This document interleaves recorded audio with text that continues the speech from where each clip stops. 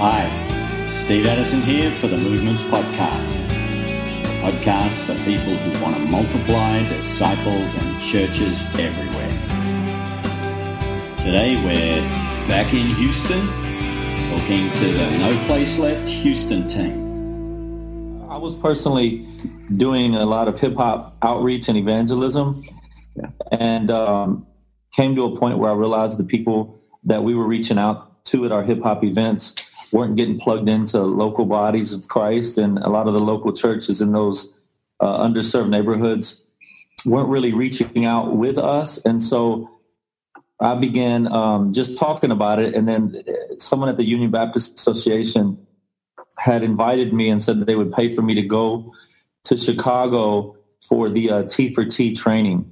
And while I was in Chicago, from Houston, I was sitting at a table that was across from Guy Caskey, who I connected with. And when I came back, I found he lived like 2 miles down the street from my house.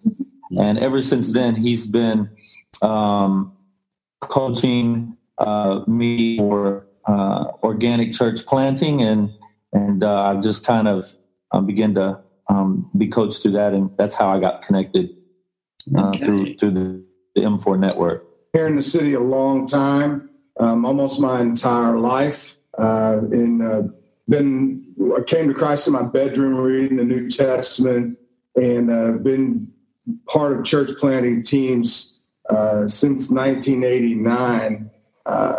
But had a heart for multiplying and reproduction, starting a church in 1997. It was kind of a cell celebration model that had a lot of the principles of multiplication.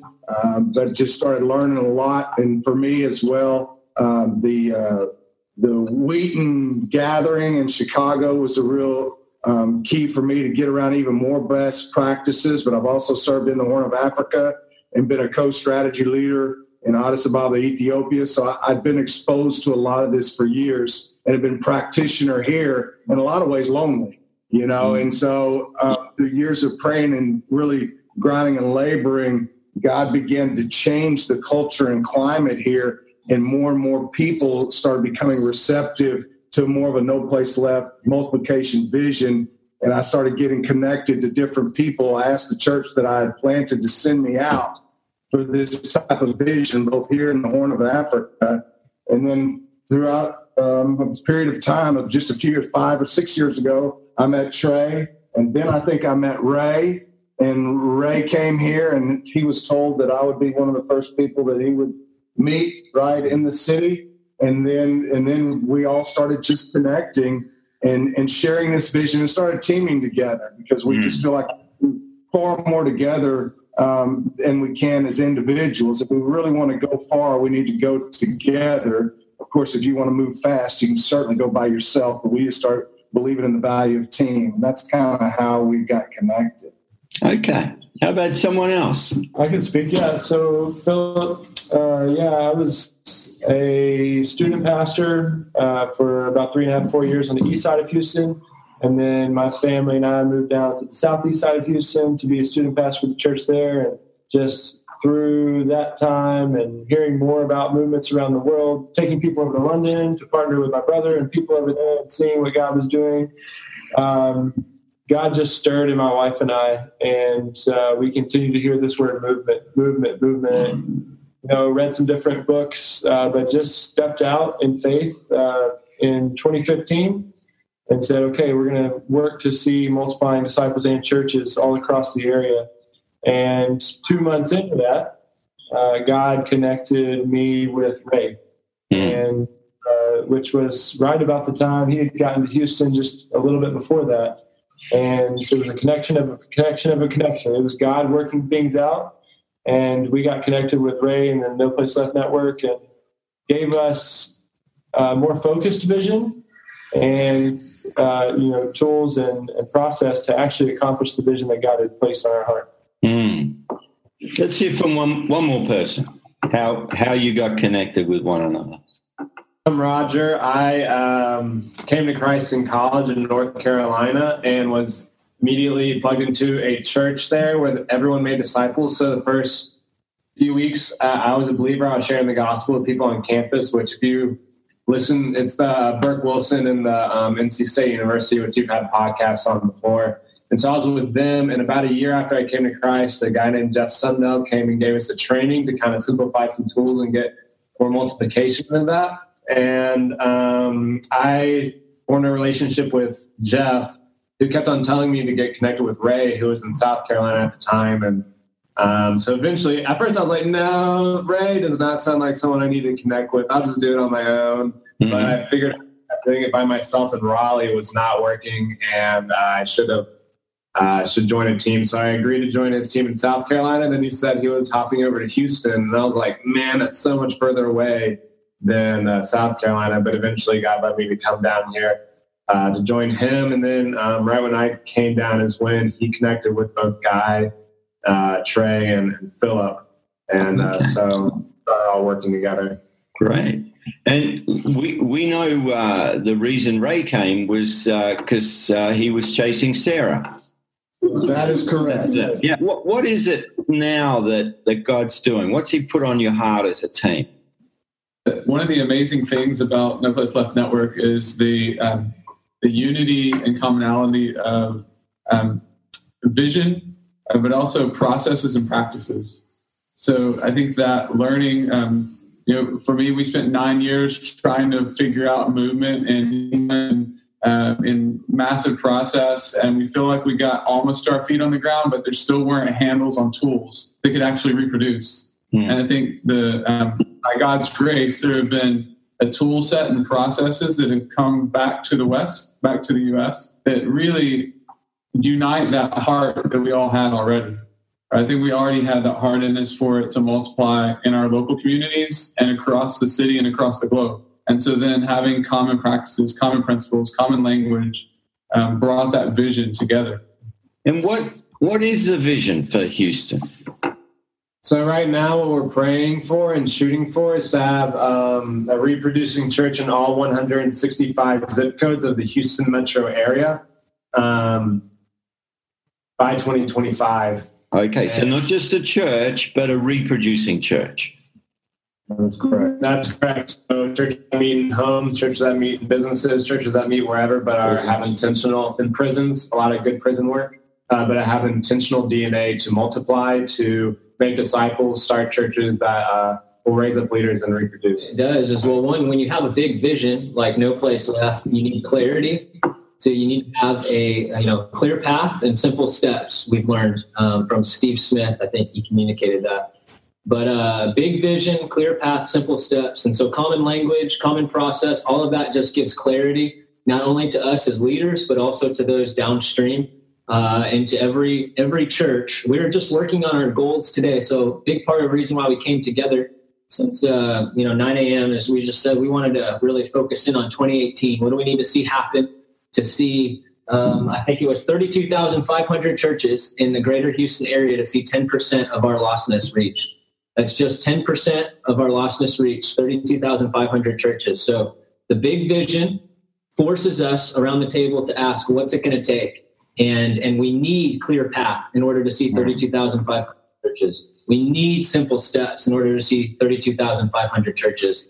So it forces us to, vision dictates our steps and our goals even. So then, okay, what type of goals do we need to set for 2018 in order to get us over that hump of trying to see multiplying churches in every zip code, specifically even to see 10% of our greater area reach. So we came up with a list of goals for 2018, and it's just driving us to the table to come together to work together for that kind of common ownership. And that's the beautiful thing about what a team is, rather than just this one or two, is it really is giving greater local ownership in Houston, because each one of us around the table represent a whole number of churches and people that we're leading.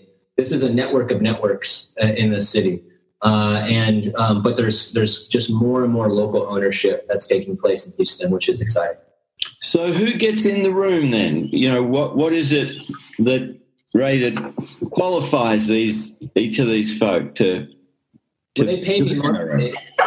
No, I'm joking. I think the network, I'd say that these are just guys that already were in the trenches. Even before I got here, they were already in the trenches. We've learned from one another, learning from Guy.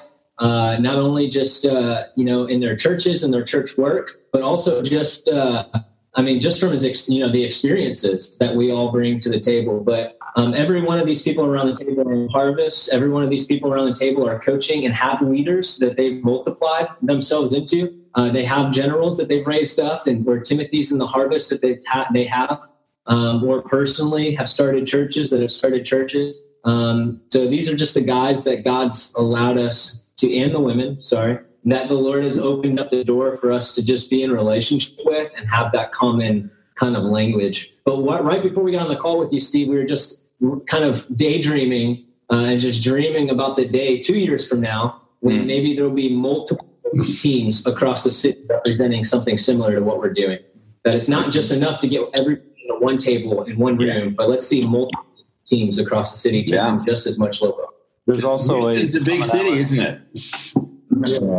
There's also a commonality amongst us that we're all submitted to Christ, abiding in Christ. And everybody here at the table has a humility to know that this isn't us or our knowledge and wisdom, our education, our degrees, but it's strictly being humble enough to know that it's God working through us. And so we spend very little time arguing or debating and more time moving forward and strategizing. So that's rare to find in all leadership groups. But in this one, I see that as a common thread. Yeah. Okay. And so you've got a clear goal you're working towards. One of them is a reproducing church in every zip code. But Ray, you're also saying to reach 10% of the population, we need 35,000 new churches. Is that right? Yeah. Okay. What are the other good things that you're doing that's helping in terms of getting the job done as a team? We overlap in different ways. So we've started annually doing mid-level training together. So bringing our leaders who are leading churches and hopefully getting to multiplying churches, bring all of them together to learn together. And then also in each of our networks doing our own training as far as that goes. There's been a lot of cross-pollination between our networks and saying, okay, we're going to have a time we're going to push the gospel forward over this weekend, and different people from the networks will come to help this other network. So we have cross-pollination in those things. I think also one of the strengths of the network as a whole and the team coming together is not the humility to not posture every time we're together, so we can learn from each other. Today we're talking about things that we're each not doing well in our networks, but when we collectively bring that together, we can learn because we have more experience and exposure across the whole network than just in our areas. And so bringing that learning together, I think, really helps us to move forward more quickly. Okay. We've also just implemented meeting monthly. This core group of leadership networks coming together, us, the smaller group, meeting monthly, more regularly for a couple hours per month. That's another thing. And I would say just cross-pollinating, I guess, the greater No Place Left Houston network. We tried this past year to have once a quarter or so, like a unity gathering for all the churches in the No Place Left Houston network to kind of have one big celebration together to hear testimonies from around the city so that people who aren't necessarily in this room, they can see that they're part of something greater, that this is a bigger movement than just their maybe one house church that they see every week. So I think that's been great as a way to build network cohesion outside of just the leaders. Yeah. Okay. And what are you learning about what it takes to reach a city like Houston? 6.5 million people. I think one of the things that even was big in our conversation today and this morning was making sure we're really getting into Oikos and seeing movement travel down those lines and highways of Oikos. So even brainstorming, how do we work with the people that are currently in these churches to then break into new areas through their Oikos. And really even appropriately aligning maybe Luke 10, 2x2, House of Peace strategy. We did that last couple of years, and maybe the Spirit is revealing to us some more appropriate times for that, to be using it, as opposed to necessarily all the time, but more to break into new areas, new territories, and establish those churches who will work through Oikos. And so just the understanding of that, I think, has been really big. And I think to add to that is also because of in urban settings that there's such complexity, we even have to train and teach people how to engage people, places, and passion, almost Oikos building rather than in a village setting or like in our prisons or factories and other contexts where people are so together, the gospel and discipleship can move rapidly. We're almost having to teach people how to build relationships, to go to places with intentionality, to use their passions. And so it's a different animal. And you talk about a huge urban setting like this, it's far more complex and takes a whole lot more teaming and working together and in tribes and affinity hubs and things like that. I just think it's far more complicated. Yeah. Legacy setting, we were just saying that God has given us wonderful favor across traditional and legacy churches, that even though this is running its course multiple churches, we are still serving and trying to train and raise up those in the legacy church. But they also kind of have a, they're a different dynamic and animal. So they're kind of running through and kind of trying to develop that team at no place left scenario. I mean, look at what God's doing through Woods Edge. What's one of the churches that you're connected Powerhouse to? Powerhouse Community Church, and just how God is using them through Don Waybright and others to form kind of, swarm teams that are helping out with other legacy churches.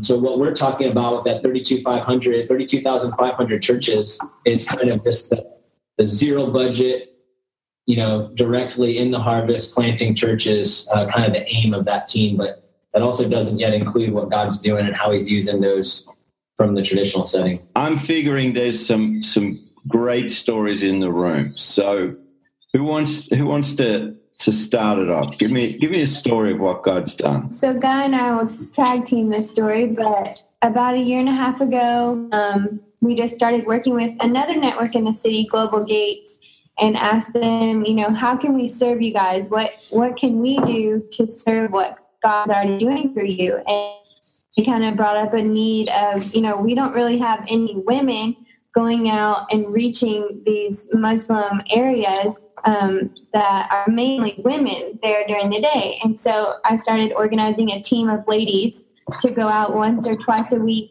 to really engage the Pakistani Muslims in our city. So some people say there's upwards of 125,000 Pakistanis in Houston. Wow. And so really just trying to cultivate a team of women that would go after them. And so just began to see the Lord just bring together a team. And through that, not only getting to engage Pakistanis just in one complex, it just is filled with refugees from all over the world. And one of those women was from Ethiopia. Yeah, and so we've been, we've been engaging in the Horn of Africa, UPGs, unreached people groups, and unengaged. And we had a particular group of unengaged, unreached people that we'd been praying for and trying to gain access into. So one of our disciples was being modeled by Sarah and her team to go out. Has been to the Horn of Africa with us, and so she's familiar with some of the peoples. Built a relationship. My son's Ethiopian. We've been serving in Ethiopia since '99. We've seen significant movements there and throughout the Horn as a result of Ethiopia being the center. But we've been praying with one of our leaders from Ethiopia how to gain access in this UUPG village. We didn't even know that we met her through this work that Sarah and them were doing. She invited us in her home. I happened to have one of our leaders with me. He came with us to the home. We shared a meal, and then she invited him to the village we were trying to gain access into. Wow. Among the UUP we had no access to, from Houston, Texas, to the Horn of Africa. Just fill us that one more story. Okay. Philip. Yeah, so I said I think Travis and Jenny, who my wife and I have been discipling for the last few years, and Travis is full-time in the military. Jenny's full-time with Nationwide, and they've got 3 kids, 10, 7, and almost 2 years old. And over the last couple of years, they've shared the gospel with hundreds of people. 50, 60, 70 people in the military have heard the gospel through Travis and them as a family. And just even this last year to see 2 churches started locally through them, and even 2 churches now over in California generationally, just to see how the Lord is continuing to work through them. It just blows me away as they're just faithful to obey Jesus one step at a time and give away the kingdom of God. Thanks for listening. If you'd like to know more about No Place Left Houston, listen to the previous episode, number 152, and you'll hear me talk to the team leaders, Ray and Sarah Boyd. And if you're enjoying the Movements podcast, spread the word by social media. It's a great help. I'm Steve Addison for the Movements podcast. Bye now.